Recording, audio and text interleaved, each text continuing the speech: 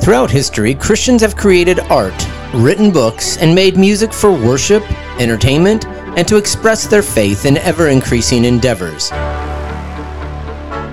And for the last 6 decades, they have created contemporary Christian music for the church and for the masses. He has left a legacy of love for you that will add up to more than any man could ever be.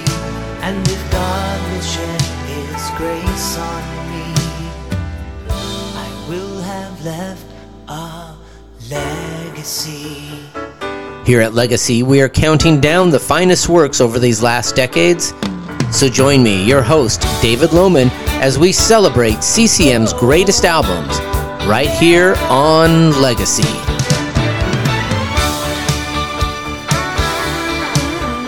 Thank you once again for joining me on Legacy, CCM's greatest albums. I'm your host, David Lohman, and in this episode, we are going to be spanning the decades and spanning the styles of music.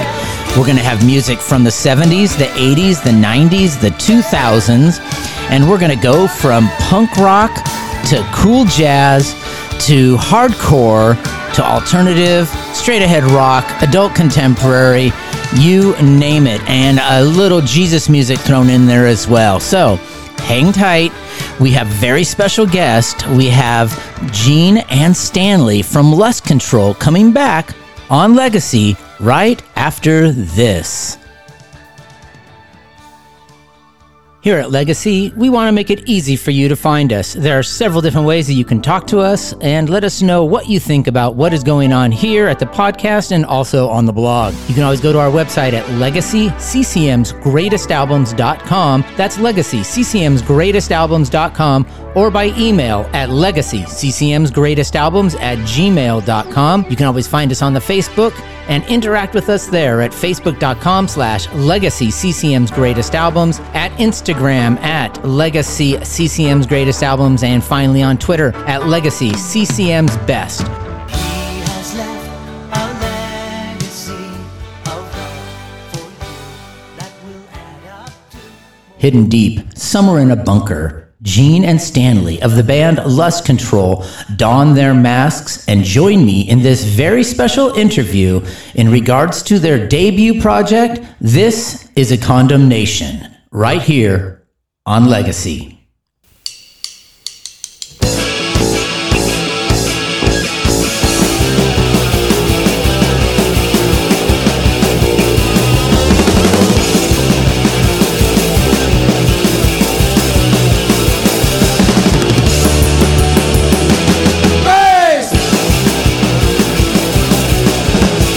Number 947.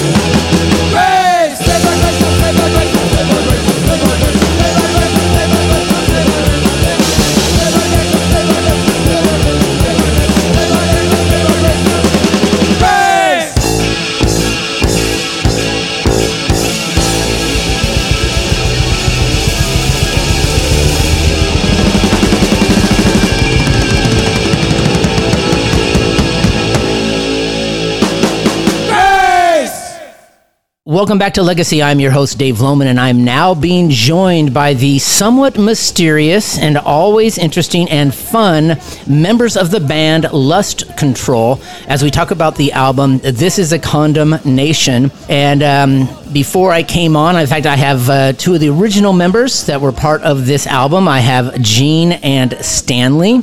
and they are wearing their garb. If you ever saw some of the early videos, they were a pretty scary looking band. I don't know why they decided to hide their faces. Maybe that's a question we can delve into and see exactly what was going on in the early days in the creation of Lust Control. So thank you to Gene and Stanley for joining me on Legacy. So say hello. Hello, everybody. This is Gene of Lust Control. Thanks for having us on, David.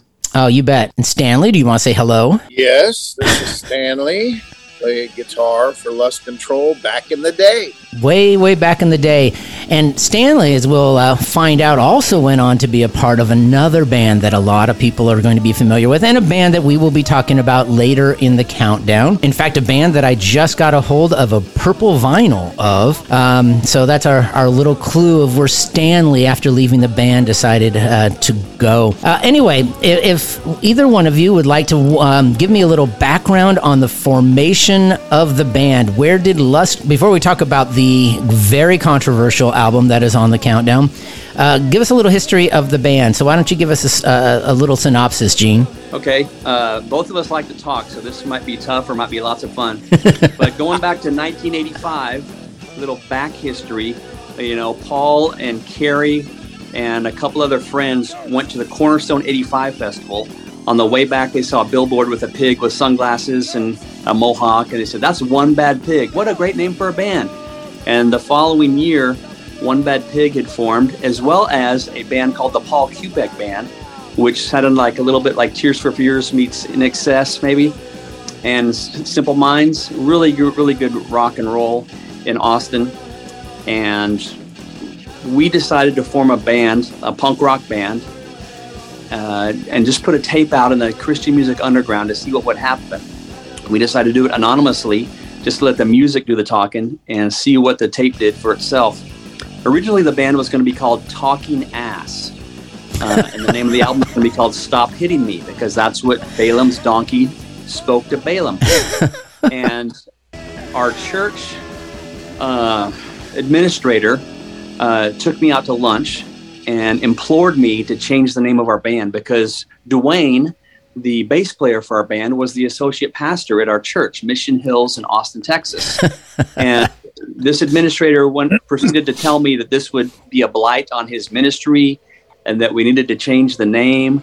And he said, "You guys are creative, change the name." And that's the pitch that got me thinking, you know what, we are creative. And so I started looking over the lyrics, and Stanley had written a song called Mad at the Girls. And the chorus was, "I want to control my lust, but my mind I cannot trust. Mad at the girls, mad at the girls, mad at the girls. I'm mad at myself." And I looked at the line, "Control my lust." I thought, Lust Control, let's put it together. And so I brought that to Paul, and he said, "That can be our new name, but if we're going to call the band Lust Control, we must make this the name of our album." Do you want to pick it up there, Stanley? Sure. We had written some song and looking for kind of a title of the cassette, some of the that we were going to put out, and it was just going to be on cassette too, something that we could produce very cheaply and kind of get out there on the underground kind of thing, But as far as the title of the cassette, a lot of bands choose one of the songs that's on the album to title their record with, and we did that in the future. But for this one, we were trying to look for something that was really going to catch people's attention.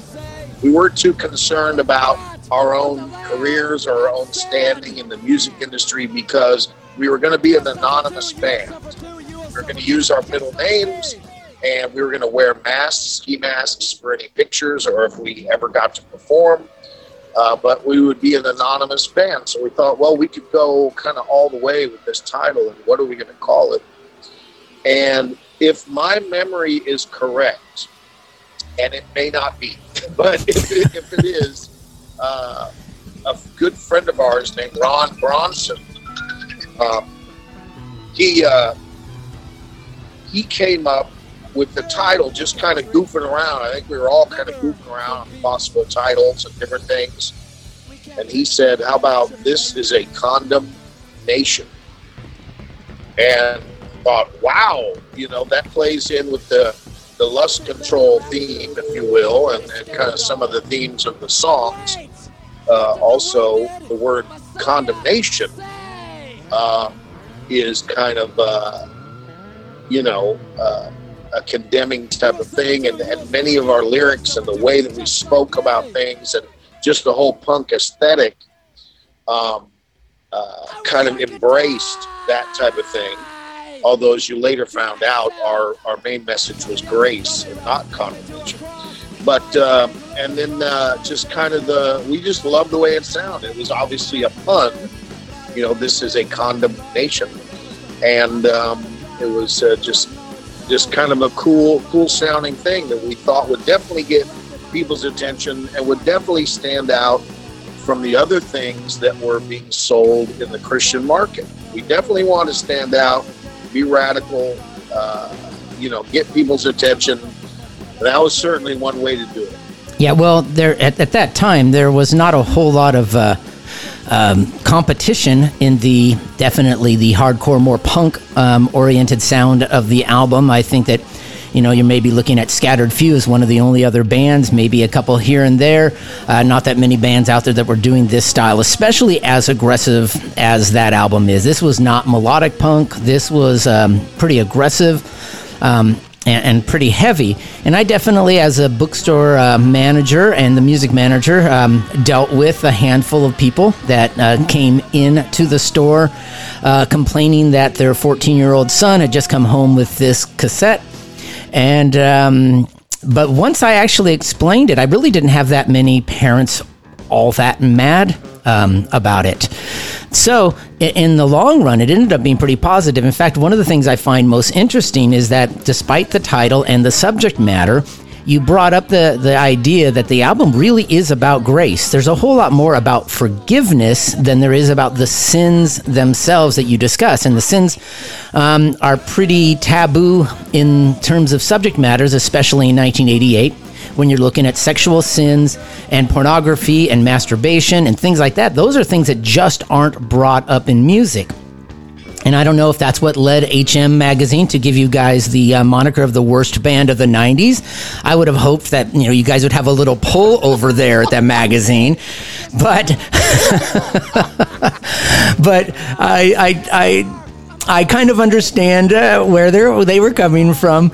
And I think one of the things that's most interesting for me, and maybe, Gene, you can talk about it, is that some of the subject matter is also, I don't know how to describe it other than not very popular perspectives at the time within the evangelical world. Case in point, one of the songs I wanted to address because I like the subject matter so much was Apocalyptic Nightmare.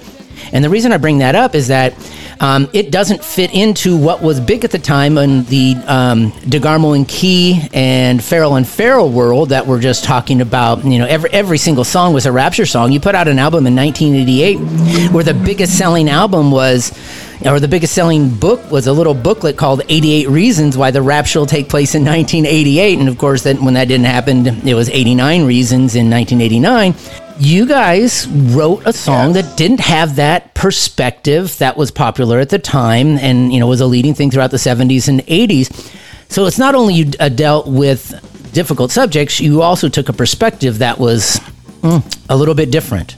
Yeah, that was fun. The song Apocalyptic Nightmare is something that I wrote the lyrics for, and the song starts off with, what if the rapture doesn't happen just like we think it will? What if the land of the free and the home of the brave undergoes massive persecution? That flew in the face of the popular theology that we were going to escape all of that.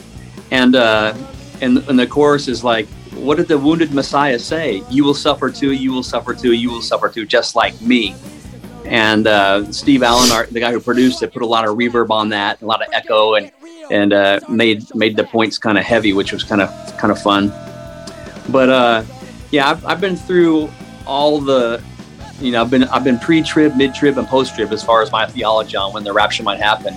But it's hard to take a look at Matthew when Jesus talks about the second coming and the return, and talks about how bad it might be. So I really wanted people just to consider, what if we're just putting all of our hopes into getting to escape when it might get pretty rough down here for us.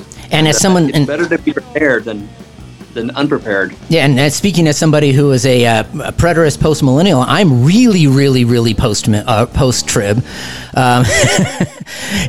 So I trust me, I understand when you're outside of the the popular image. But I want to kind of get to the crux of the album. A lot of the songs definitely deal with sexual sins, but it doesn't. To me, when I even first listened to it, and I listened to it now 30 years later, it doesn't have the normal Why Wait, Josh McDowell series of albums and speaking engagements. More it has to do with the fact that, from my perspective, was there's real sin, there's real struggles, and there is always grace. So speak a little bit to that part of the forgiveness side of some of these more difficult issues. What's funny about Grace is Dwayne, who wrote the song Grace, he was the associate pastor. He went to Presbyterian Seminary in Austin, Texas. So he was kind of like a theologian. And because I saw us writing so many songs about sin and pointing the finger, I challenged him. I said, Dwayne, write a song for us about grace. When he came to the rehearsal the next week, we would have a 3-hour rehearsal and crank out 3 or 4 songs in one 3-hour rehearsal. So it only took about 3 or 4 rehearsals, and we had our album ready to go. But and the song Grace is has the melody in it that says Grace, and then the next chorus is Grace, saved by grace, I'm saved by grace, I'm saved by grace, I'm saved by grace, repeated 4 to 8 times. And so it majored on simplicity there. It wasn't this big treatise on grace and trying to unwrap it and explain it. It just basically said, as a matter of fact, we're saved by grace. And so, I wanted to package it. And I think it was Stanley's idea to bookend the album. This is a condemnation. It starts off with grace and it ends with there is a fountain, and it goes into the grace reprise. So all this pointing the finger, condemnation in the middle, it's bookended by grace. So we can definitely make that point, which is what we wanted to do. Yeah, and you're looking at a 10-song album that, is a whopping 20 minutes long. These are some pretty traditional punk songs. In fact, one of the things I was gonna bring up about Apocalyptic Night, it was the Big M. The Big M is like your Stairway to Heaven. That song's like 3.5 minutes long. I mean, that's like your epic when it comes to that album. Which leads me to that subject of the Big M, and I don't know which one wants to address it, but how difficult was it? You're involved with this church. You've got a member of the band that is on staff at that church. How do you come into deciding we're going to address this subject that may be the single most taboo subject outside of in the 80s if you went to like a sanctuary church and Bob Beeman would address it for all the metal kids, but outside of that there weren't a lot of people talking about that subject in music. Let me go just a little bit first, and I'm going to toss it to Gene because he wrote, if I'm not mistaken, he wrote the lyrics to that song. I do remember that, because of the style of music we were playing, because of the punk attitude in the music and the lyrics, we were able to be really upfront about the subject matter, and it just so happened that a lot of our songs had to do with sex. Now, we were all 20-something young men, and so this was a subject very near and dear to our hearts, and also a struggle that we all had. And of course, a little later on, I think in the church and at Bible bookstores and things, the subject began to be more addressed as pornography became more prevalent. And you had studies that came out like Every Man's Battle, things like this. So it did start to kind of catch on that, hey, we need to wake up. This is a real issue that's happening among men in the church, Christian men. It's something they struggle with. But and of course we just loved it because just saying the word masturbation in a song and having it be part of the chorus, and the way we sung it, which was hilarious, it made us laugh. I mean, every time we did it, it made us laugh. We thought it was hilarious. And so it all and it was shocking. The first time someone heard it, we loved looking at their faces to see just how they would react. because it was, something totally unexpected. Which is probably the same expression people gave the first time someone explained the song "I'm Turning Japanese" to them. So there's probably a little bit of similarity is there. Gene, do you want to kind of finish up on that the subject of that song? Yeah, a story within a story. When we laid down this album, it was live to 2-track, and it was at a rehearsal space. And Steve Allen was manning the boards behind a glass wall, and he had one of those office recliner chairs. And I don't know if Stanley got to see this or not. I always had my back to the wall, so I didn't see it. But the first time we went into the chorus was the first time Steve heard it, and he fell off his chair backwards, laughing so hard. We got that kind of reaction. What's funny is Stanley was hanging out at my place, and he said, "I'm going to write a song for our album called The Big M." And the Big M, you think, well, is that about marriage? He goes, it's going to be about masturbation.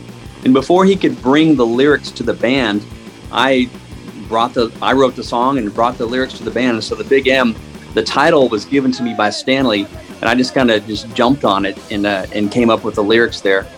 I had forgotten that. Hey, great. I'll take credit for that. Cool. Did you get songwriting credit on there? Oh, yeah. Yeah. What's amazing is that this interview is actually longer than the entire album so far.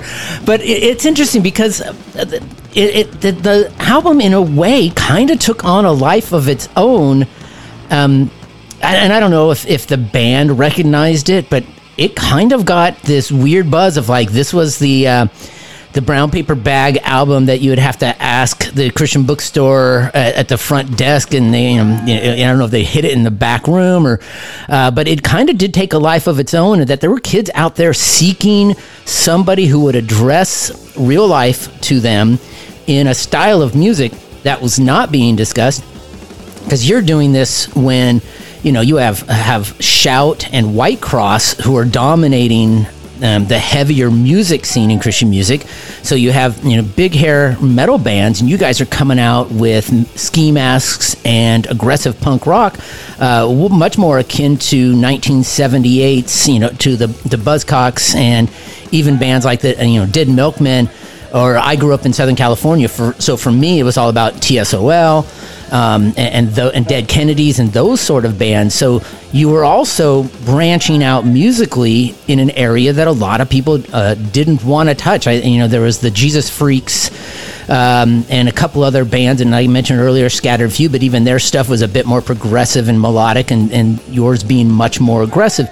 So did you recognize that, wow, there are people out there wanting this album? Yeah, I think Stanley, being in One Bad Pig, and they played a lot of clubs with just mainstream secular punk bands, was very much exposed to what was happening on stage, just very gritty, very raw. And so I think that probably played a lot into it, his experience there. Would you say so, Stanley? Yes, and it also helped out that our lead singer, Gene, could not sing. And so, no, I say could not sing. If you're not a singer, be a writer. He had a voice best suited for a style. And so, anyway, you say the album coming out and having impact, or the cassette, rather. When we first initially did this, we did it as cheap as possible because we thought, well, we knew there was a bit of an underground out there of bands, Christian bands, that were really left of center and that no one had really heard of, other than maybe HM Magazine or some of the other little zines like Cutting Edge would give a little bit of review to.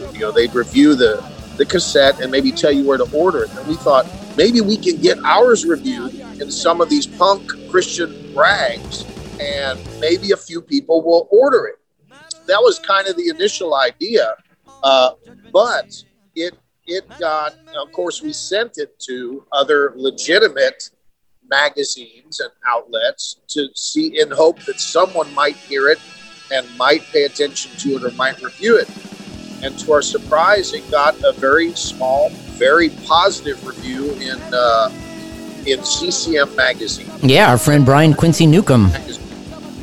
And then it got an even bigger review with really going into the subject matter and how important this cassette was by Campus Life magazine.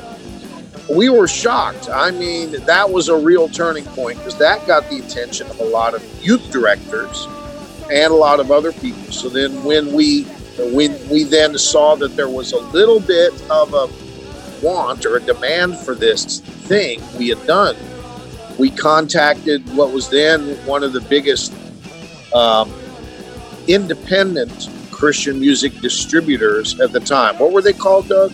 Spring Harbor. Spring Harbor, that's Yep, it. that's where I got mine. And they ordered, what was it, a couple hundred cassettes from us or something like that? We What's met that? Mike at the Cornerstone Festival. Mike Delaney, who was the music buyer for Spring Harbor, who was a major gatekeeper for radical Right. Christian bands, he had a booth at Cornerstone called Rad Rockers.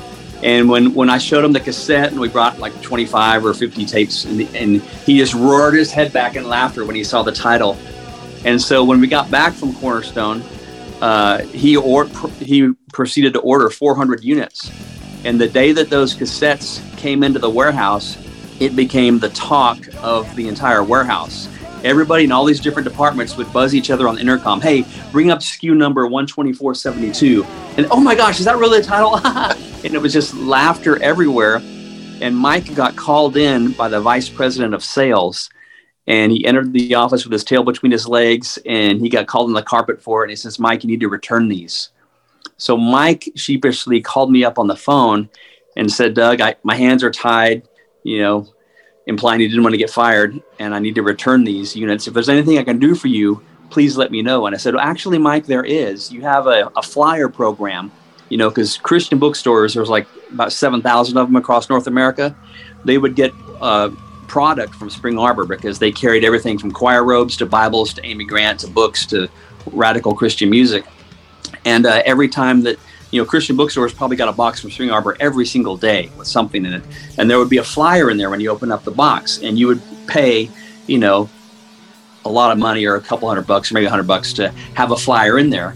And you'd have to just send to Spring Harbor your artwork for your flyer. And I said, I want a flyer for Heaven's Metal magazine at the time, which was not distributed in Christian retail stores, just a few accounts that I personally contacted people in, maybe a couple dozen stores around the country. Like me at Maranatha Village. Yeah. Yep. And that was probably me talking to you both for Lust Control's initial order and the magazine. But anyway, that he said he agreed to it because he felt like he let me down so much by having to return all that Lust Control product that the flyer program got a tremendous response. The magazine purchaser looked over his shoulder and said, I'd like to pick up this title. Is that okay? And I was like, of course. And so that's how Heaven's Metal magazine got to take a step up onto the retail level because of this Lust Control tape. And John Thompson had a Christian bookstore that he called, it was part of a Catholic store with a lot of nuns that ran the place. And because of the title Condemnation, he wasn't allowed to sell it except in a brown paper bag. And people would come in to the front counter and he goes, hey, you have that monkey tape? I wasn't kidding when I said that earlier. It was a real thing at some Christian bookstores. Yeah. I tell you, we could probably spend all day talking about some of these stories, but and I'm sure there's going to be some people who are surprised that this album makes the countdown. But I include it for two reasons. One, because I think it's a great record. I think it's a really cool, fun punk album.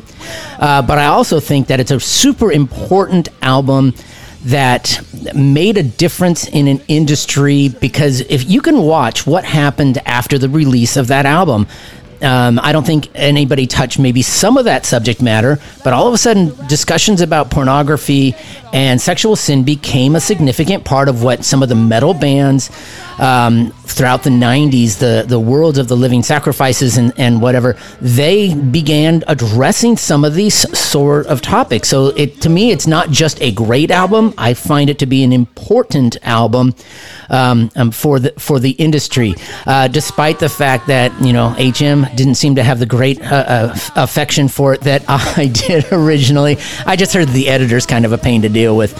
So I guess I wanted to kind of conclude this by saying, like, if you could go back in that time, is there something that you think it would be important people to know about the concept of the album, or why you really wanted to put something out like that.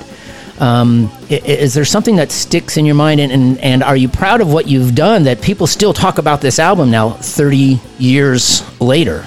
I'm very humbled by your placement of us, and just thank you so much, and very, very grateful for the honor.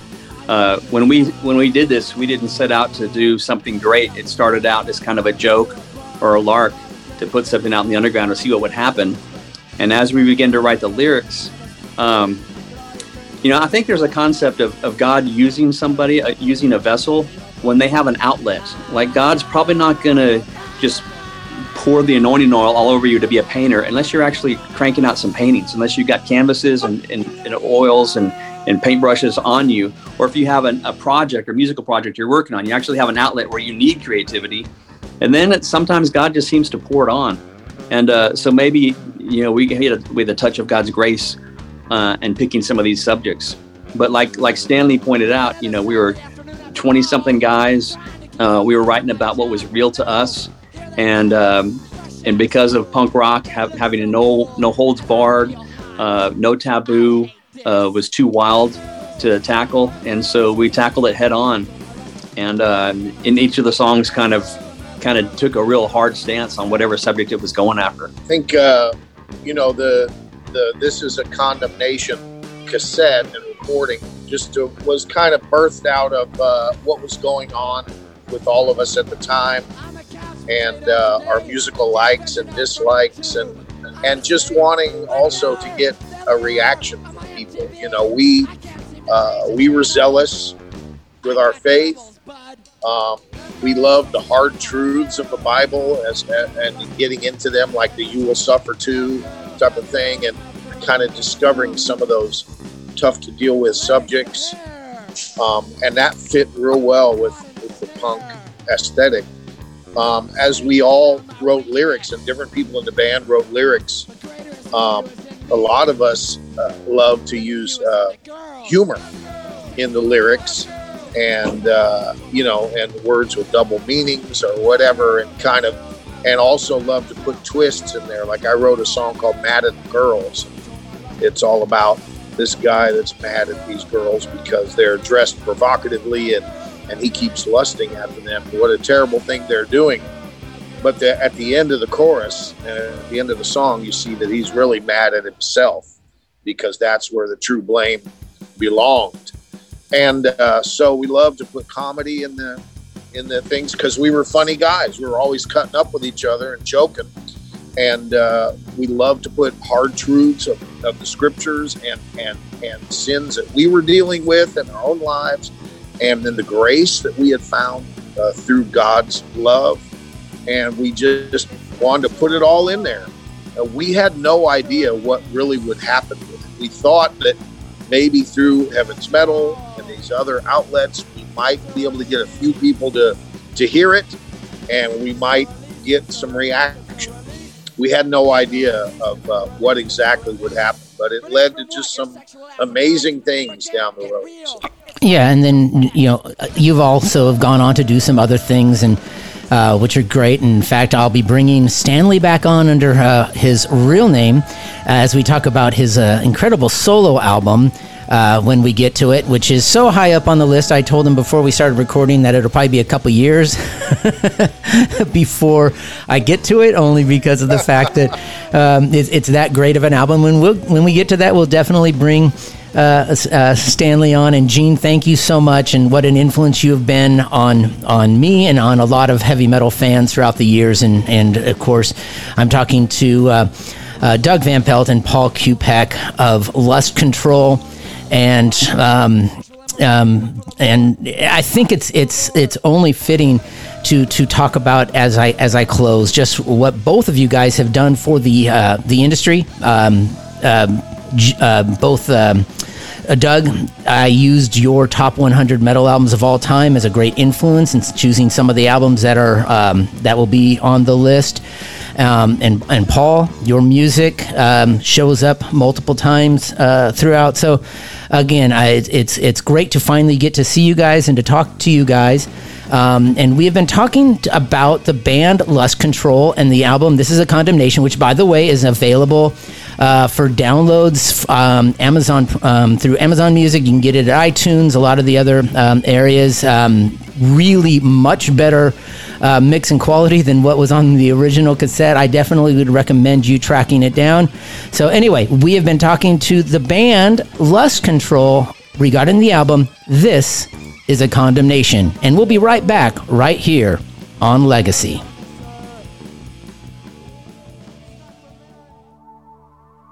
Here at Legacy, we want to make it easy for you to find us. There are several different ways that you can talk to us and let us know what you think about what is going on here at the podcast and also on the blog. You can always go to our website at legacyccmsgreatestalbums.com. That's legacyccmsgreatestalbums.com, or by email at legacyccmsgreatestalbums@gmail.com. You can always find us on the Facebook and interact with us there at facebook.com/legacyccmsgreatestalbums, at Instagram at legacyccmsgreatestalbums, and finally on Twitter at legacyccmsbest. He has left a legacy of love for you that will add up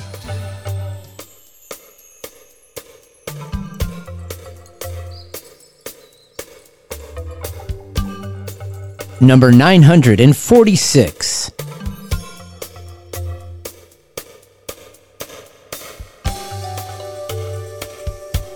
Released 2 years and a world away from Lust Control is Larry Carlton and his acoustic jazz instrumental album, Alone But Never Alone.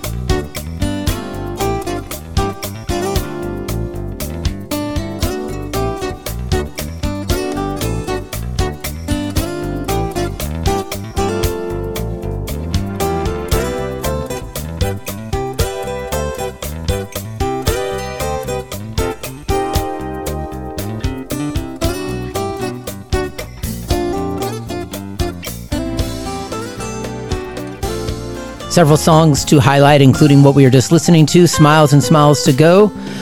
Songs like Perfect Peace.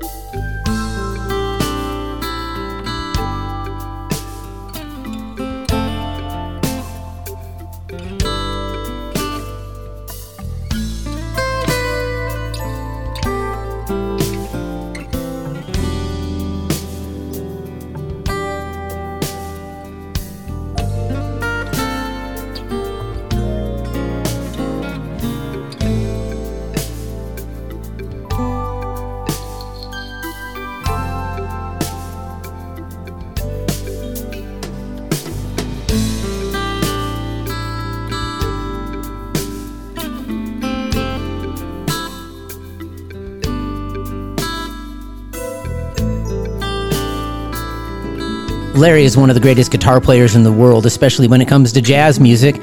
And it was this album where his acoustic guitar playing really took hold and really kind of changed the direction of what music was like on Christian radio, including this song that we played at KYMS, his rendition of the Lord's Prayer.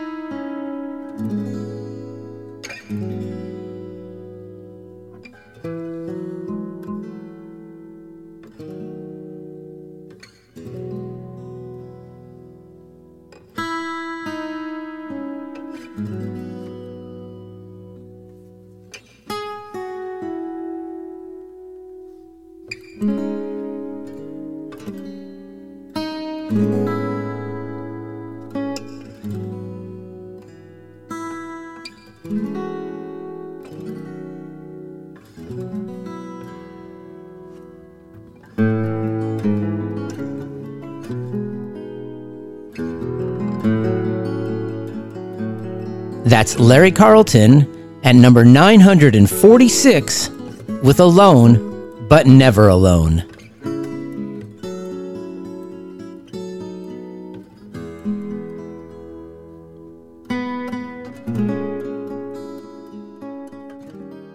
Come on in, the water's fine. Leave on the shore your troubled mind. Number We don't 945. care where you've been, just so long as you come on in. Sunshine, making it fine, sharing each day that we spend. Jesus is in us and we know it never will end.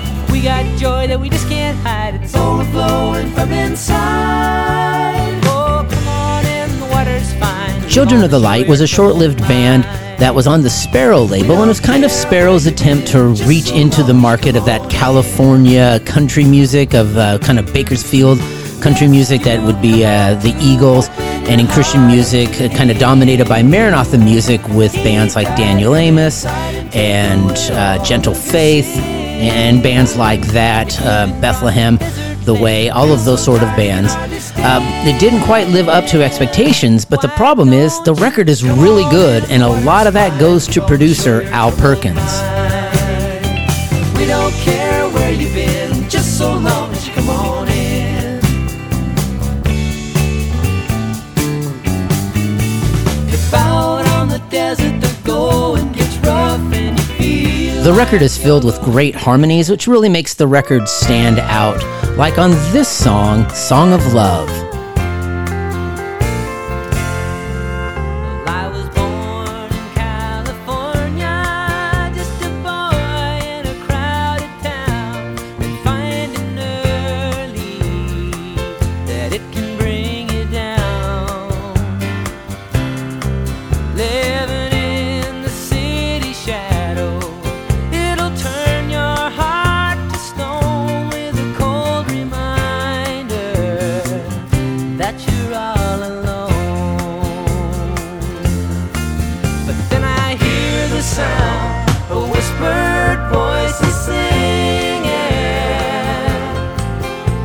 The melody sweet to my thirsty soul, echoing from high above. Well, it sounds to me like a song of love, and how I long to give that song control. And that's Children of the Light with Come On In at number 945.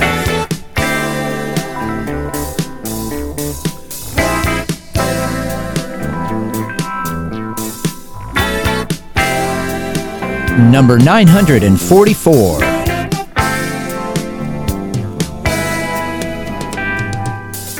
When the evening sun goes down and no one seems around, that's the time that I rock his soul to the universe. Accusations being made that God's people can't be saved, and that his character can never be revealed in his people. I am unclean, but by grace I have been redeemed, and all I've got to do is call on you, and you'll be right there.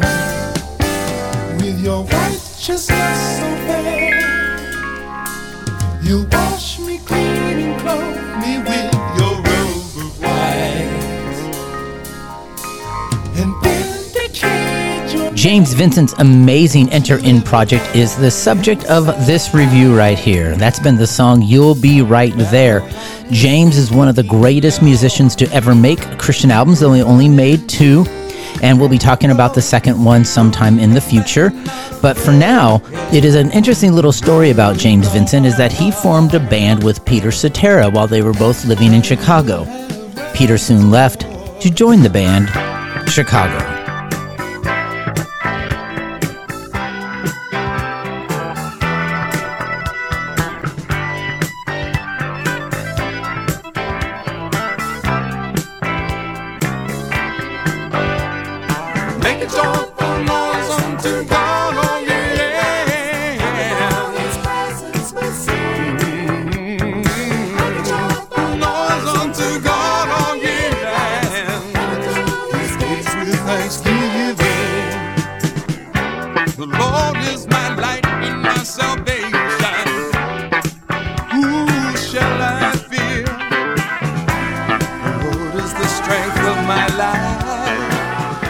The entire album is filled with great jazz fusion, and again, as Vincent is considered one of the best guitar players in the world for that style, it shows all throughout the project.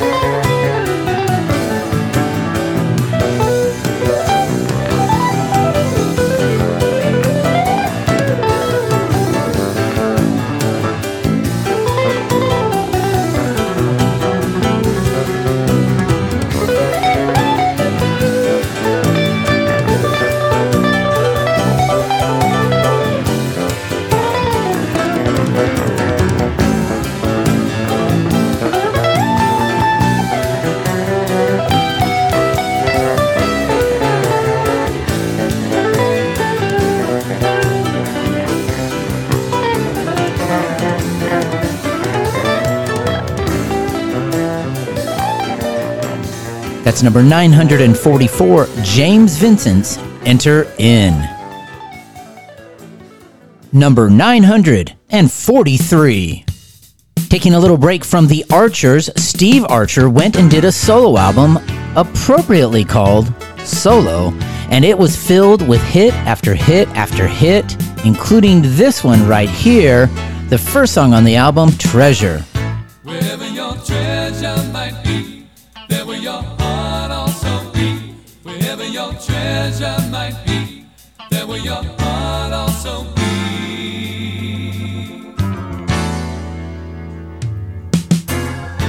You've been saving, you've been slaving for things you don't. In fact, this album had no chance but have a bunch of hits on it. When you take a look at the lineup on this album, it's kind of mind-boggling, all the way from Chris Christian as a producer to musicians like Billy Smiley, Dan Huff, Hadley Hawkinsmith, Michael Landau, Bill Deaton.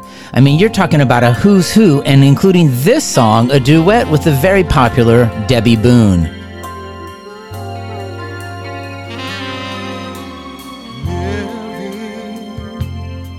Within a dream that's just come true, and know me, without a doubt it came from you. You knew I could not survive in this world. No, I wouldn't even try. How did I live without your love?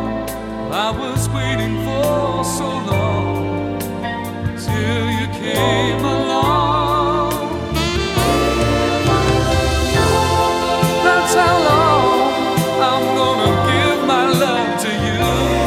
We are no longer strangers after all that we've been through. I was drifting on the ocean till you brought me back to shore.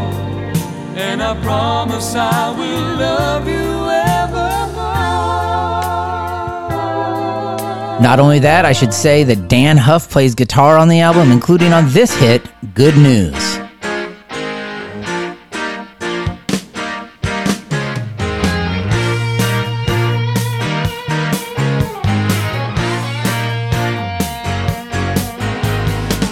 No way out, I have nothing left to lose.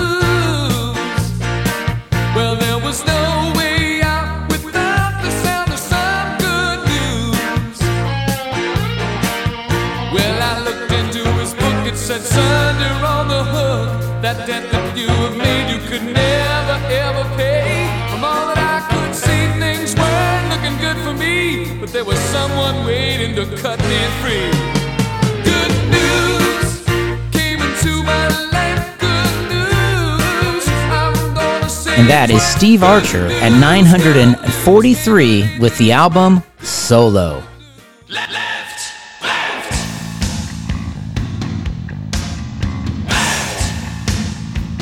Number 942.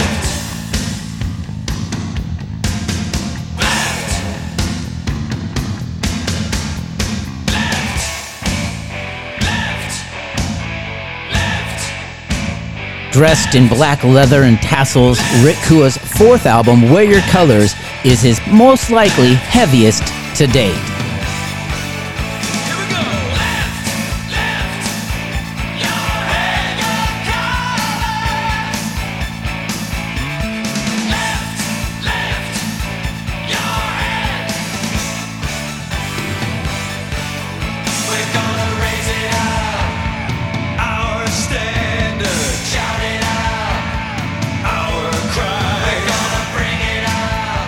The album was filled with a ton of great rock hits for the time, including the song Let Me At 'Em.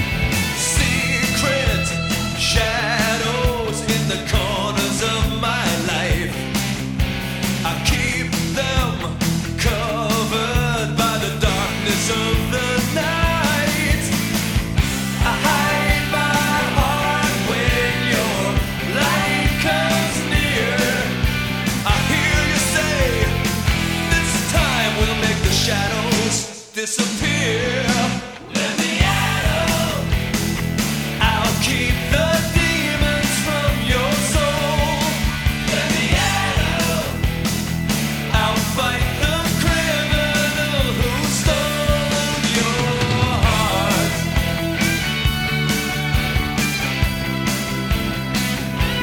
Personal favorite on the album for me is Got the Rock.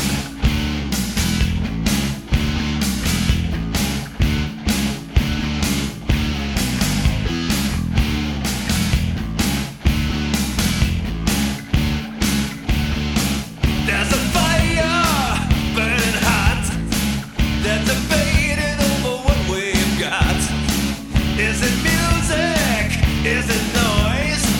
Does it shock the girls and ruin the boys? Better can tell you. Better can tell you what. Better can tell you. That kill and abuse. But our message is not the same. If it comes from us, it's in His name. We got the rock. We're on the roll. And there's a hunger deep inside our souls. It's our time. Don't look back. Nobody's gonna talk us off the right track. I've had multiple conversations with Rick Kua about coming onto the show, and he has definitely said yes, so hopefully as we go through the rest of his albums, which there are quite a few, Rick Kua will be a part of Legacy. But for right now, that is Rick Kua's Wear Your Colors at number 942. Number 941. There are more than just a handful of stories of bands and artists that were just criminally overlooked or forgotten in this industry. Probably no band more criminally overlooked was that of 5 O'Clock People. The quest for faith is a lunar endeavor, not warmer and brighter, but darker and wetter. I tried and I slip as I reach out for daylight, but grasp only fistfuls of night. I wonder, is doubt the way of faith? Some Favorably compared to bands like Caedmon's Call and Jars of Clay, they put out great album after great album in a very short time period. The best of those albums is this one, The Nothing Venture. But I tire of being afraid that I might slip away someday, walk away and fall down.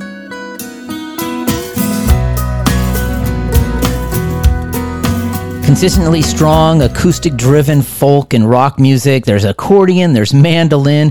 It really is wonderfully diverse.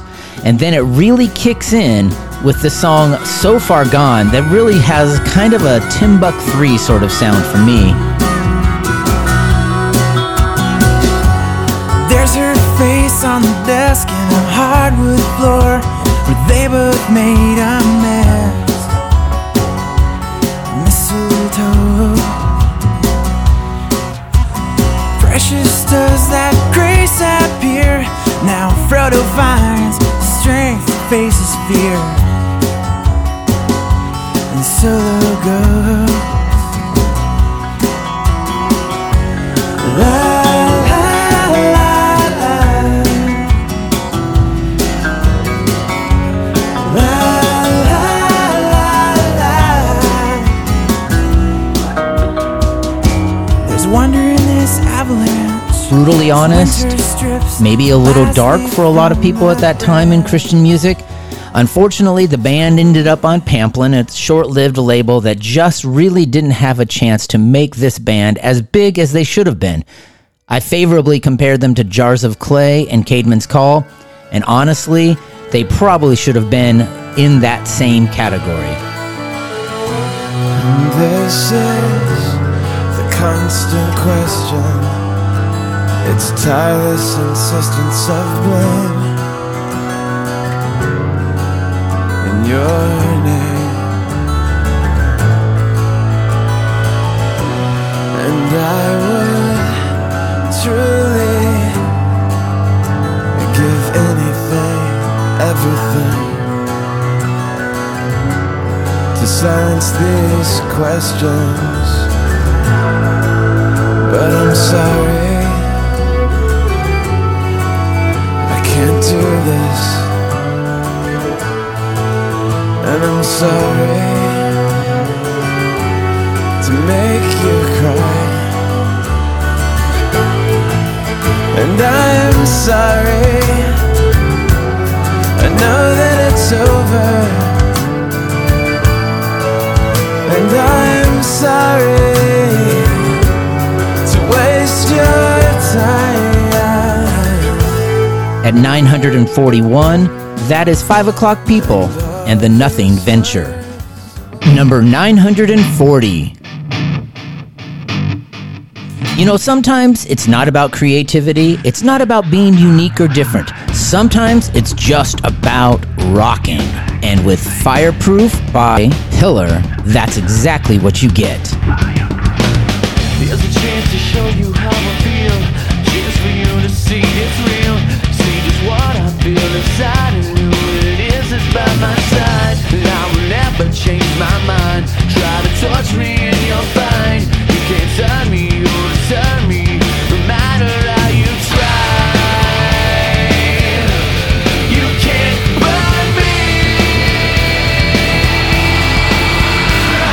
I know what I said and what happened, you can try it. I am fireproof. I know my heart and I just can't deny it. And fireproof. I try to tell you what you want to be quiet.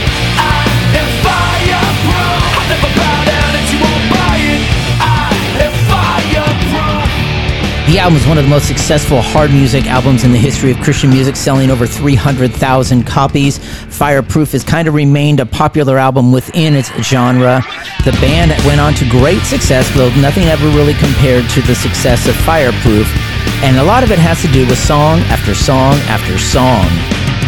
Open up and reveal what's going on in the back room. I see you, I never knew what it was you were going through, but I can relate, I used to wear the same shoes. So quit living like a hypocrite and be real like an opposite of counterfeit. And you'll feel what it is you're really up against. Stop fooling yourself, not fooling anyone else. I hope you're getting this. You're not the same man you were before. Tell me what do you like behind closed doors. Well, I can't take this anymore. To see these people slipping out through the back door. You're not the same that you were before. Tell me what do you like behind closed doors. Well, I can't take this. Not the best that the genre has to offer, but actually needs to be considered amongst the best in the history of Christian music, of hard music. That is Fireproof by Pillar and number 940. Once again, I'd like to thank my guest, Gene and Stanley from Lust Control, also known as Paul Kupek, and Doug Van Pelt. Something I was just thinking about, the movie Electric Jesus is now available, several different streaming services that you can rent, and you can actually purchase at a pretty reasonable price. So if you're at all interested, now would be the time to check out that great movie, Electric Jesus. So, this is your host, Dave Lohman. Thank you for joining me this week on Legacy. I look forward to talking to you soon, right here on Legacy. He has left a legacy of love for you that will add up to more than any man could ever be. And if God will shed His grace on me, I will have left a legacy.